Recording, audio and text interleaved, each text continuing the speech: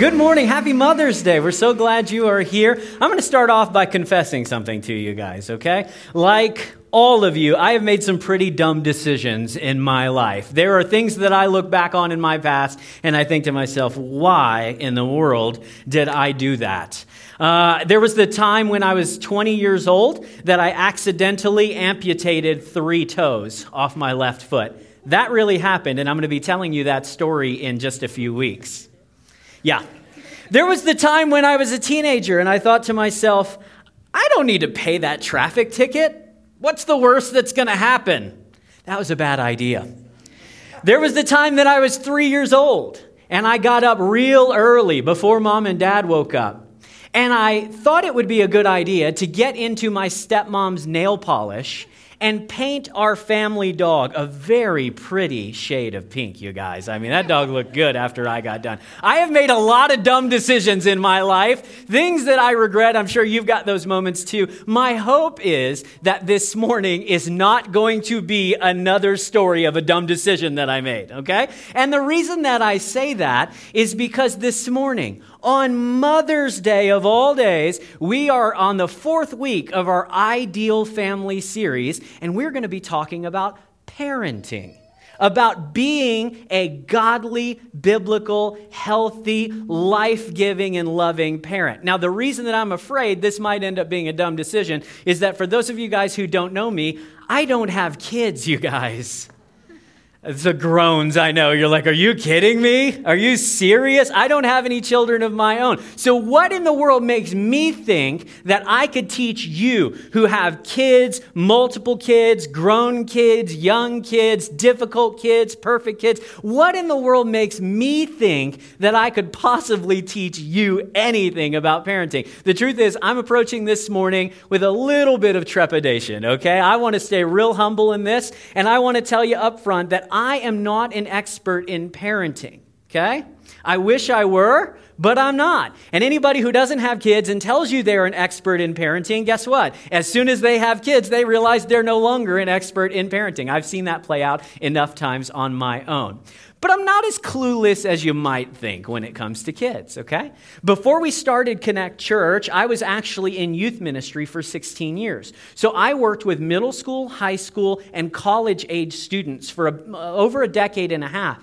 And during that time, I worked with hundreds of teenagers and their families. So I dealt with younger siblings, and I got to see all sorts of different parenting styles and family situations and things like that. So although I don't have children of my own, I do have a breadth of experience because I've been exposed to so many different families, more than the average person, most likely. You, no doubt, are an expert on parenting your kids. I get that. I'm not going to try to tell you the best ways to parent your kids. I'm not going to give you a parenting plan this morning. We're not going to do any of that because you know best what is good for your family and your particular situation. You have a depth of experience that I just can't possibly touch. But I'm hoping that some of the things that I've seen, both in the scripture and in the families that I've been able to minister to over the last 16 or so years, will help me to help you become the parent that you've always wanted to be.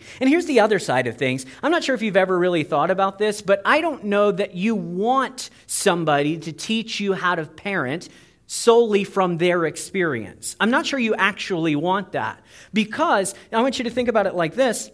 If I have a different situation at home with my kids, although I have kids, if it's drastically different from your situation, then the questions that I'm going to be answering or asking are different from the ones that you're going to be asking, and the details and the difficulties that I've got to work my way through are going to be different from yours. So for example, if I have very young kids and you have much older kids, you're going to be dealing with different things than I am. And so how am I going to tell you about dealing with teenagers when all I've ever dealt with are toddlers? If you have one kid and I've got 5 kids, then I'm not going to be able to speak to you about having an only child and making sure that they're well socialized and all of those different things, because we're at totally different stages. If I have kids that are a little developmentally behind the curve and you have kids that are, typical with the rest of their peers, then you're going to have different issues and questions than I do. And so I think that it's probably not even the best thing in the world for a pastor or any teacher to get up and to teach solely out of their experience when it comes to parenting. Instead of doing that, I want to share with you some biblical principles this morning, some things that transcend culture, some things that go above and beyond particular family situations, so that whether your kids are old or young, whether you have a whole big clutch of kids in your house or you only have one, whether you've dealt with loss in your family or things have been smooth sailing since your first one came along, no matter where you find yourself, my hope is the things that we talk about from the scripture this morning are going to help you to become the parent that you've always wanted to be. Okay, because I didn't know anything about parenting personally, like from my own experience, the fruit of my loins, so to speak, I didn't have any of that knowledge like you guys do. I have spent the last 8 weeks or so talking to every parent I can about their family and about what it's like to be a parent. And sometimes they knew I was interviewing them. I was asking very specific and pointed questions. And some of you guys I was having conversations with, and you didn't even know it, but I was taking notes mentally. And as soon as I said goodbye to you, I went and typed out an Evernote in my phone so that I would remember some of the things that you've told me. And I've gotten the chance over the last few weeks to talk to many of you who are in such different life stages, young kids, older kids, delayed kids, typical kids, happy kids, difficult children. It doesn't matter. It runs the gamut. Stay-at-home moms, working moms. I've gotten to talk to so many of you guys about your situation. You know what I found interesting? Whether the parents that I've talked to are really wealthy or they're barely scraping by, whether they have 1 kid or 8 kids. Yeah, I talked to a family that had 8 kids. Whew. No matter the situation, it seemed like every parent seemed to be asking the same question. They may not have worded it exactly this way, but every parent gave me some form of this fear or question that was in the back of their mind. Let me show it to you. Let's see if you can relate. Parents I talked to said, I have no idea if I'm actually doing a good job raising my kids. I would like to think that I'm doing a good job. I mean, I put effort into it. I'm definitely better than that lady at my job. She's a terrible mom. I am way better than her. But when I compare myself to other people and in certain aspects of parenting, I know I don't quite measure up to them. And then it's like, I don't know totally what the standard is. There's no ideal standard for parenting. It's very dependent on each child and particular circumstances. And so I don't know how to grade myself that way. And then there's the issue that you don't often know whether you're being a good parent until many, many years into the future, right? You don't know if what you're doing with your toddlers today is going to pay off and produce happy, healthy, well-adjusted, spiritually minded Christ followers until many, many years into the future.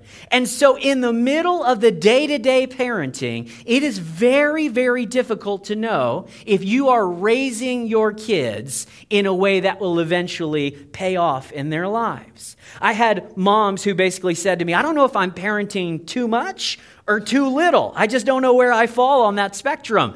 I'm not sure if I'm a helicopter mom or a chipmunk mom.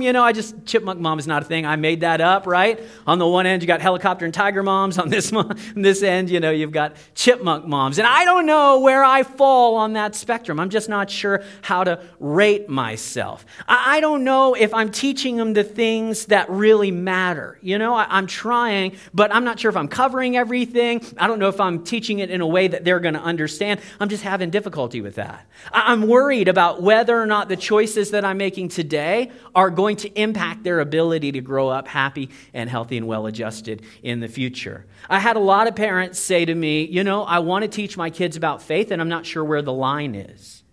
I'm not sure when I'm being too pushy about it or when I'm not being pushy enough. I'm not sure if my approach to instilling faith in my kids, I'm not sure if that's going to backfire at some point. I'm kind of worried about that. I had parents who said, I don't know if they're going to live out the values that I've taught them. Maybe I'll teach them to be a generous, kind, loving sort of person. And they're going to grow up to be a jerk. I'm real worried about that. I had a mom say, I'm worried my kid might grow up to be a jerk. There are so many questions that surround parenting, mostly because we don't have a scorecard. We don't have a way to say, okay, this is how I evaluate what's happening in my home on a regular basis. Now, if you can relate to that question, if you can say, yeah, I've had those sorts of fears, those sorts of anxieties about my kids in the past, if you've ever thought those things, I have good news for you. The Scripture actually addresses that very issue. The Bible gives us some principles that if we put into practice when we parent, they have the potential to change the way that we approach raising our kids. By the way, I'm going to say we and our a lot during this message because that's habit. Remember, I don't have kids, so I'm not trying to step on your toes. I just want you to know that's where that's coming from, okay? Let me read you this passage of Scripture. It's from Deuteronomy chapter number 6, and I'm going to set the stage before we dive into the verses this morning.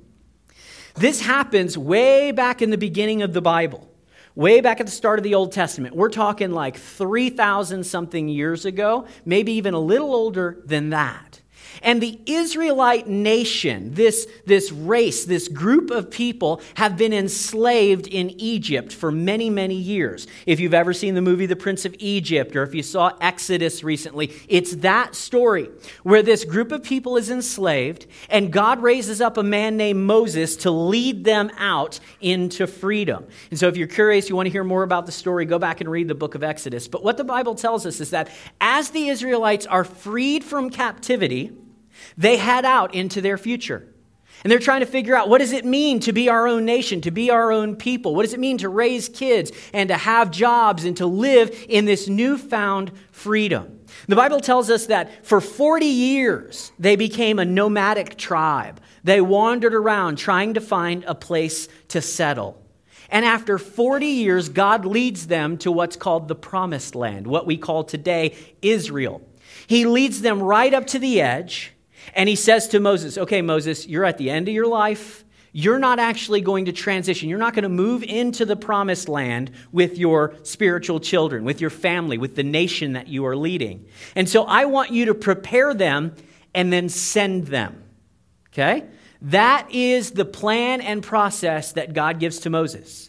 I want you to prepare them, and then I want you to send them.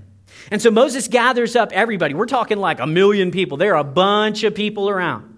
And Moses begins to teach them, and he recaps the story. You know, guys, remember who we were. We were slaves in Egypt, and God has set us free. And now he's brought us into the promised land. And he says, I want to give you some instructions on how to develop the family, the society, the marriages that you've always hoped. And what's really fascinating is that Moses doesn't give the onus for the future. He doesn't give it to the government. He doesn't say, okay, government, your job is to rule justly and well, and society is going to rise and fall based on you and how well you govern these people. He doesn't do that.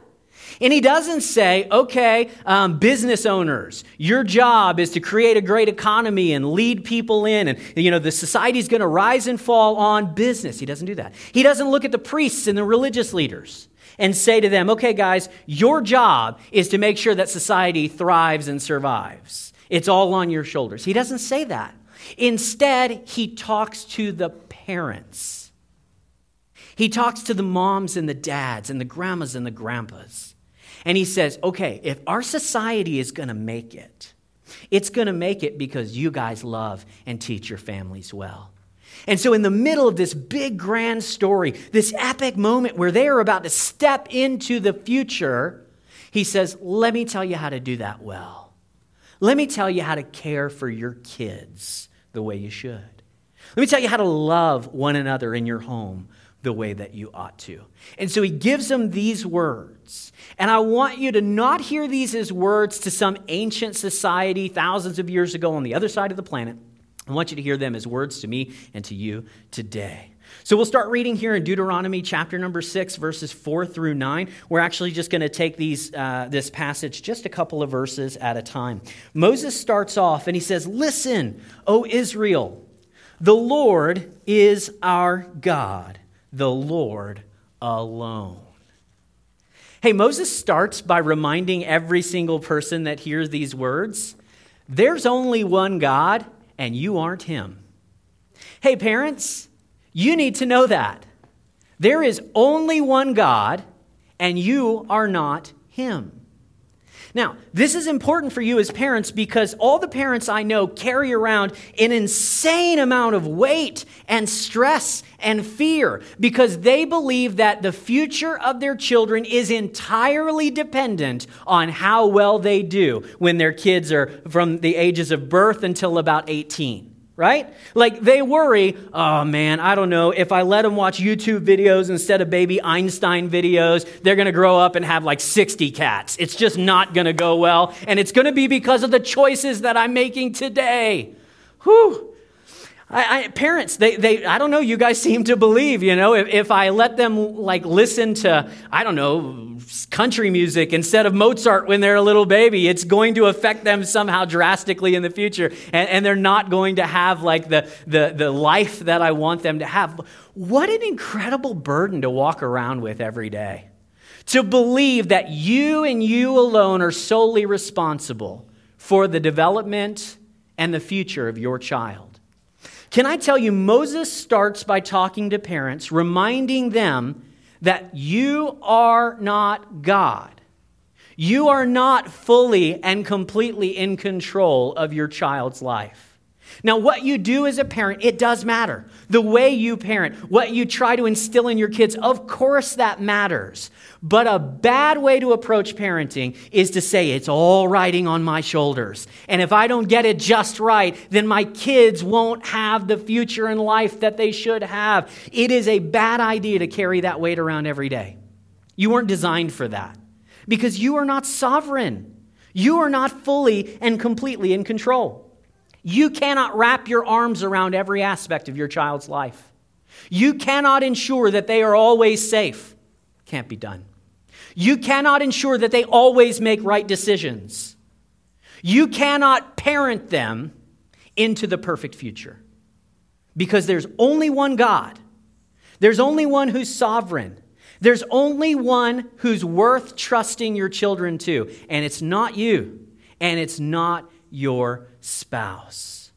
Even if you did everything right as a parent, and I have known some great parents in my years in ministry. I mean, parents who loved and served their kids with everything they had. They did it as well as any other parent I've ever seen. And in their teenage years, in their early college years, their kids made some terrible decisions that compromised their future.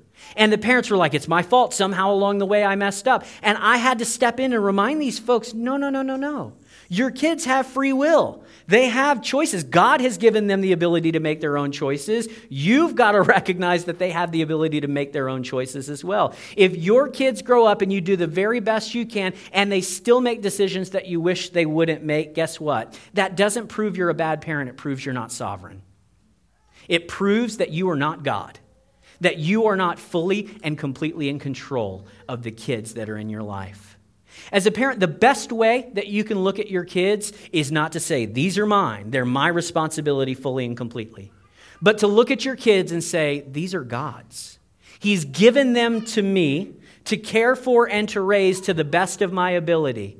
But don't ever let yourself believe the lie that you are solely responsible for their future, good or bad. It's simply not true. There is only one God, and you are not him. If you're not careful, you will position yourself as a God substitute for your kids. You will present yourself as having all the answers, being always able to provide. You're the one that makes sure their life is always on track and going the right way, and that's not your job, that's God's job. And you'll have kids that grow up and they're not able to trust God, who is sovereign and trustworthy, because mom and dad have never learned to lean into God and let God do what only God can do in their lives. Look, the more you acknowledge this, that your children are not your children, the more you acknowledge that, the better off you will be in parenting. The more able you will be to parent from a place of freedom and love than instead of fear and anxiety. There's only one God, and you're not him. Remind yourself of that every single day. This is helpful, this reminder from Moses, the Lord is our God, the Lord alone is our God. It's helpful for another reason, because it reminds us that we are never alone. You might feel alone at times during your family journey. in parenting your kids. Your specific situation might make you feel more alone than an average family. But I want you to know that's a lie. And you need to confront it head on every time it shows up in your mind.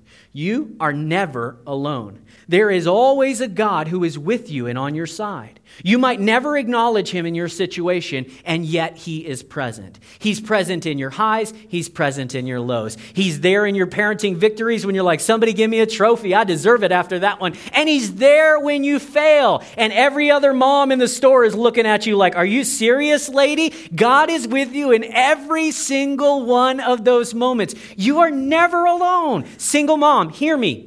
You are not alone. You're not doing this on your own. You have a sovereign, loving, heavenly Father who's there beside you. Families who live on the other side of the country from your family, from grandma and grandpa and cousins and aunts and uncles, guess what? You're not alone. You're not doing this by yourself way out here in the West. You have a God who is there beside you in the midst of your heartache and your difficulty. If your children have unique needs and you feel like the average parent doesn't understand what you go through, you're probably right, but you're not alone. There is a God who's with you in the middle of all of it. Moses starts not with parenting strategies, not with co-parenting plans. He doesn't start with that. He starts with God.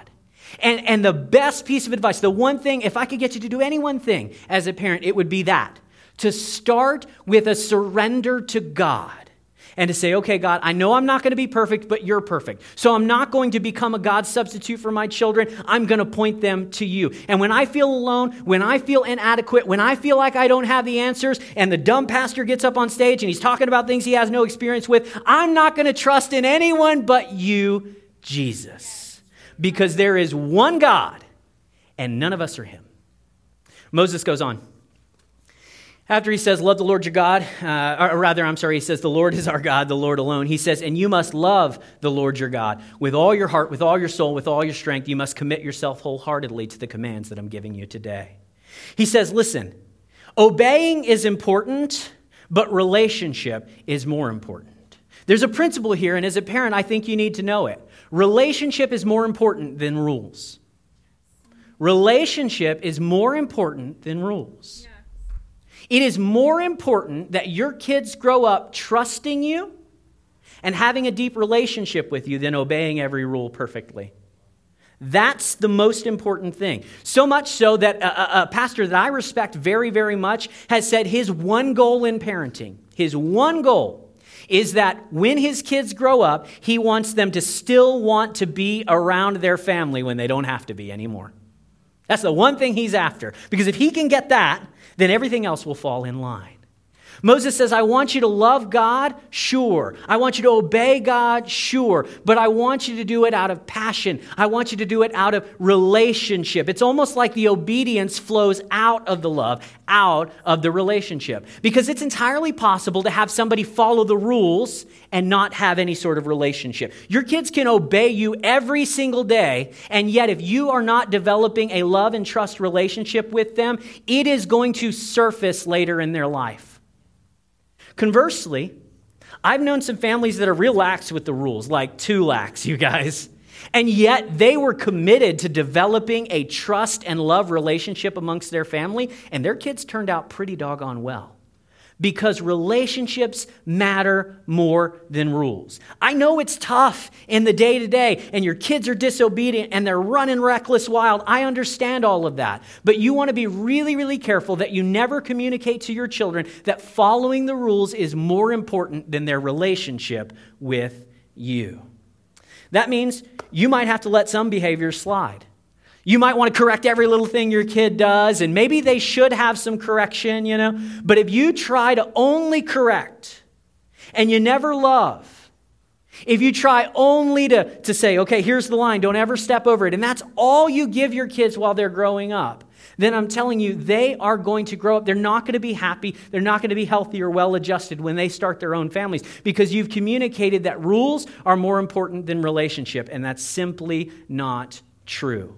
Your kids will feel like you've set an unreasonable standard that they will never measure up to. Do you know this is why the book of Ephesians says in chapter number 6, fathers, Don't provoke your children to exasperation or anger. Don't do it. Dads especially, I don't know, we just have like this tendency to say, all right, I need my kid to perform, to comply, to follow the rules, to obey. And we don't communicate love as much as we ought to. And so what happens is our kids believe that following the rules is what we want. And we get a shallow relationship that's based on performance and nothing else. When we let relationship be the priority over rules in our home, we're actually following the example that God sets with each one of us. If God were more concerned with the rules than with relationship, I'd be in trouble. So would you. Because I'm not particularly good at following the rules. I wasn't as a kid, and I haven't gotten any better as an adult. And if God required me to follow the rules perfectly, then I would be in a mess. But he doesn't. He prioritizes relationship, even if that means that we have to give grace and forgiveness and mercy over and over and over and over again, because the relationship is more important than the rules. Put that into practice in your family, and it will make a difference in how your kids turn out long term. I'll also encourage you from this passage. Moses says, you need to obey, sure, but you need to do it wholeheartedly. He uses that word. And he says you need to love God with all of your heart, soul, mind, and strength. Because this is not like an obedience thing, and this is not a belief thing. This is a heart thing. And as a parent, you need to always, continually fight for your child's heart. Not for their obedience, not for their compliance, not for their straight A's. Those things are all important. I'm not saying give up on them, but don't make them the priority. Make your child's heart the priority, the relationship that you have with them. This is especially true when it comes to discipline. Man, I've seen this over and over and over again. Parents discipline, and they don't connect it back to the heart or to the relationship. Do you know what sort of punishments never work, especially with older kids and teenagers? Do you know what kind of punishments never work? The generic kind. Like, oh, you talked back, guess what? You're grounded.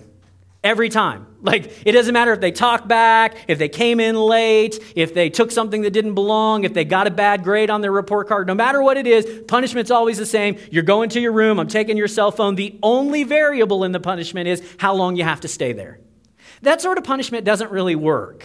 Because we don't actually feel bad when we break the rules. You and I, let's be honest, we do not feel bad when we break the rules. When you're speeding down the highway, you don't feel bad about it. If you do something that's small, slightly against the rules, you don't feel bad about it. You feel bad when you break a relationship. You don't feel bad when you break the rules. You feel bad when you break a relationship.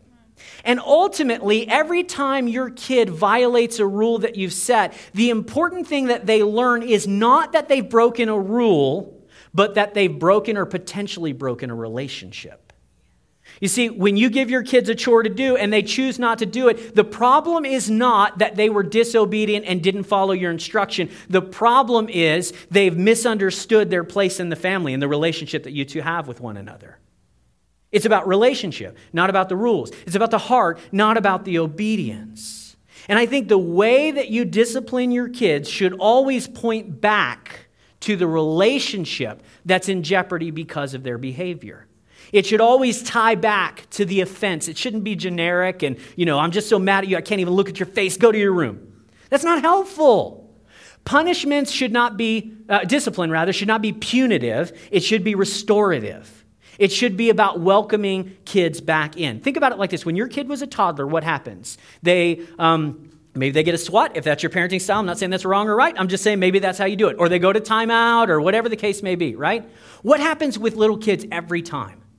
At the end of every discipline session, there's a hug fest that happens, isn't there? They come and they jump in your lap and they hug you and they say they're sorry and you say, I'm sorry I had to discipline you, but you need to learn to listen, those sorts of things. That stops about middle school.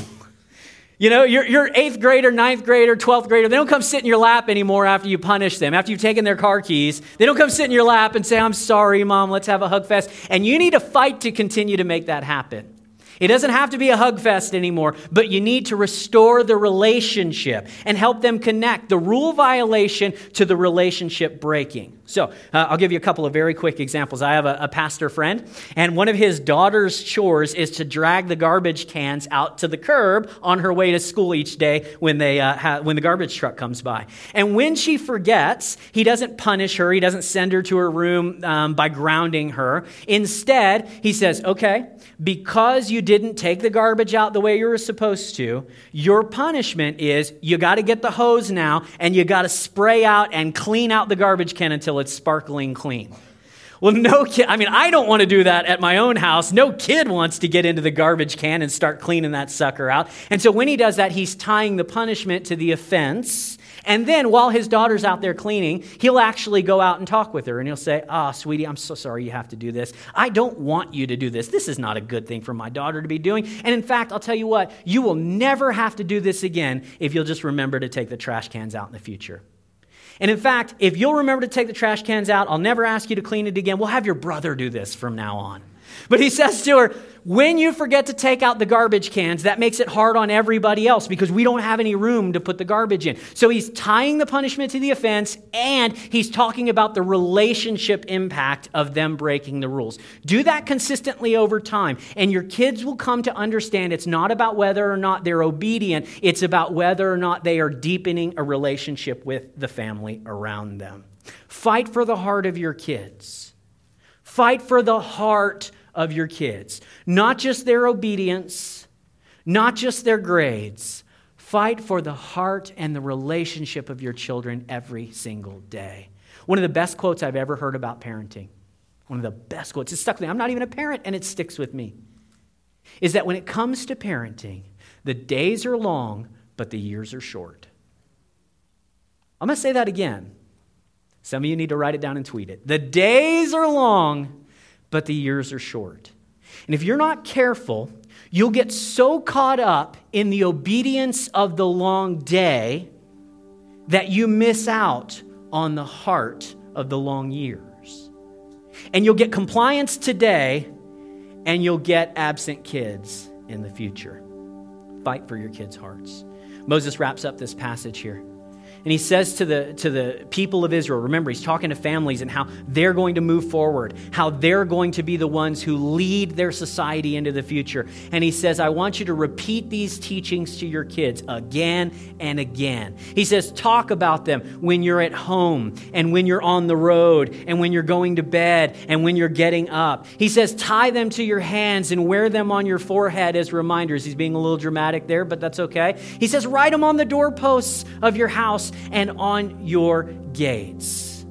Listen, most parents think, whether it comes to like instilling character in their kids, or it's discipline, or it's some habit, or especially in the arena of faith, they think, okay, if I just talk about this every once in a while with my kid, it'll become an ingrained habit. Guess what? That is not how it works. You bring your kid to church, like 2 or 3 Sundays a month throughout the year. At best, they're going to get 40 hours in kids ministry. You get 3,000 hours a year with your kids. So you tell me who's going to have a bigger influence.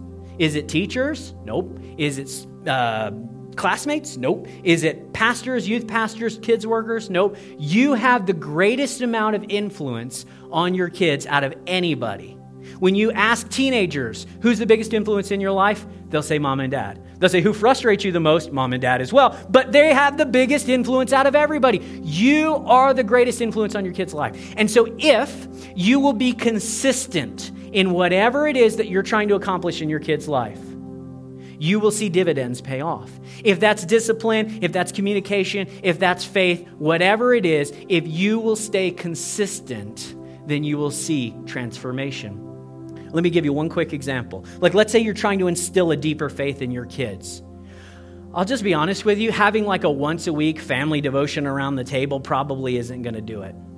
And I would say having a once a day family devotion where we sit down and we go through these verses and I ask 6 questions and the kids answer. And once I'm happy that they've answered satisfactorily, I'll let them go. If that's your approach, it's not a bad thing, but I'm telling you, it's much more effective if over time and consistently you look for teachable moments in your kids, in their lives, in the situations that they're going through, and you use those moments not to point them back to right behavior, but to point them to the God who loves them. So look, if your kid has an issue with a principal or a teacher at school, don't run down to the school and fight their battle for them. Because when they go to college or when they get a job, you're not going to be able to go knock on their boss's door and say, I think you're being unfair. Instead, say, what did Jesus teach us about responding to unfair authority? If you can do that, if you can weave faith, or you can weave character, or you can weave discipline and habit in and out throughout the day, if you can do that consistently over time, you will see a much bigger payoff. I'm telling you, in the teenagers that I worked with, the families who did it in little ways but consistently were much better off than families who tried one big thing a year and hoped that that was going to be enough. Moses says, when you're at home, when you're on the road, when you go to bed, when you wake up, talk to your kids about the things that matter most. Now, let me give you one thought here, because you're like, yeah, I get that. That's obvious, Dan. Easy. I've been doing that for years. I know. Here's where most parents drop the ball, though. They drop the ball because they make this an interview instead of a conversation. If you want to talk to your kids about faith, like today, you're going to get in the car and you're going to roll out to wherever it's going for your Mother's Day celebration, and you'll ask your kids, what did you learn today in church? And they'll give you some answers. That's a good thing. But if you stop there, then it's incomplete. You haven't gone far enough. In age-appropriate ways, you need to have conversations with your kids where you say, oh, that's wonderful, sweetie. Guess what Mommy learned today? How to be a better mom. Or how to love you, or how to, forgive Dad. I probably shouldn't say that to your kids, but anyway, it needs to be a conversation. One of the best things you can do is to be honest about your questions, your anxieties, your fears in age-appropriate ways. If you only talk to your kids about their character, about their faith, about their friends, then they're going to miss out on the value of hearing about your story over time. Make it a conversation and not an interview. Last slide. It might be helpful, I'm going to give you one practical thing as best I can. It might be helpful to think about parenting in stages. I didn't invent this. There are some parents I know and trust who said this is the framework that they use, and it's paid off for them quite a bit. In the early years, your job as a parent is to instill discipline in your kids, right? A kid that's 1 year old, 5 to 5 years old, they don't understand the whys of the rules that you give them. And so they're learning that actions have consequences. If you touch something hot, you get burned. But they don't really understand why that is. Their brain is not totally capable of understanding it. So if you have kids that are in the 1 to 5 range, your job is to safeguard while loving. That's what you're focused on.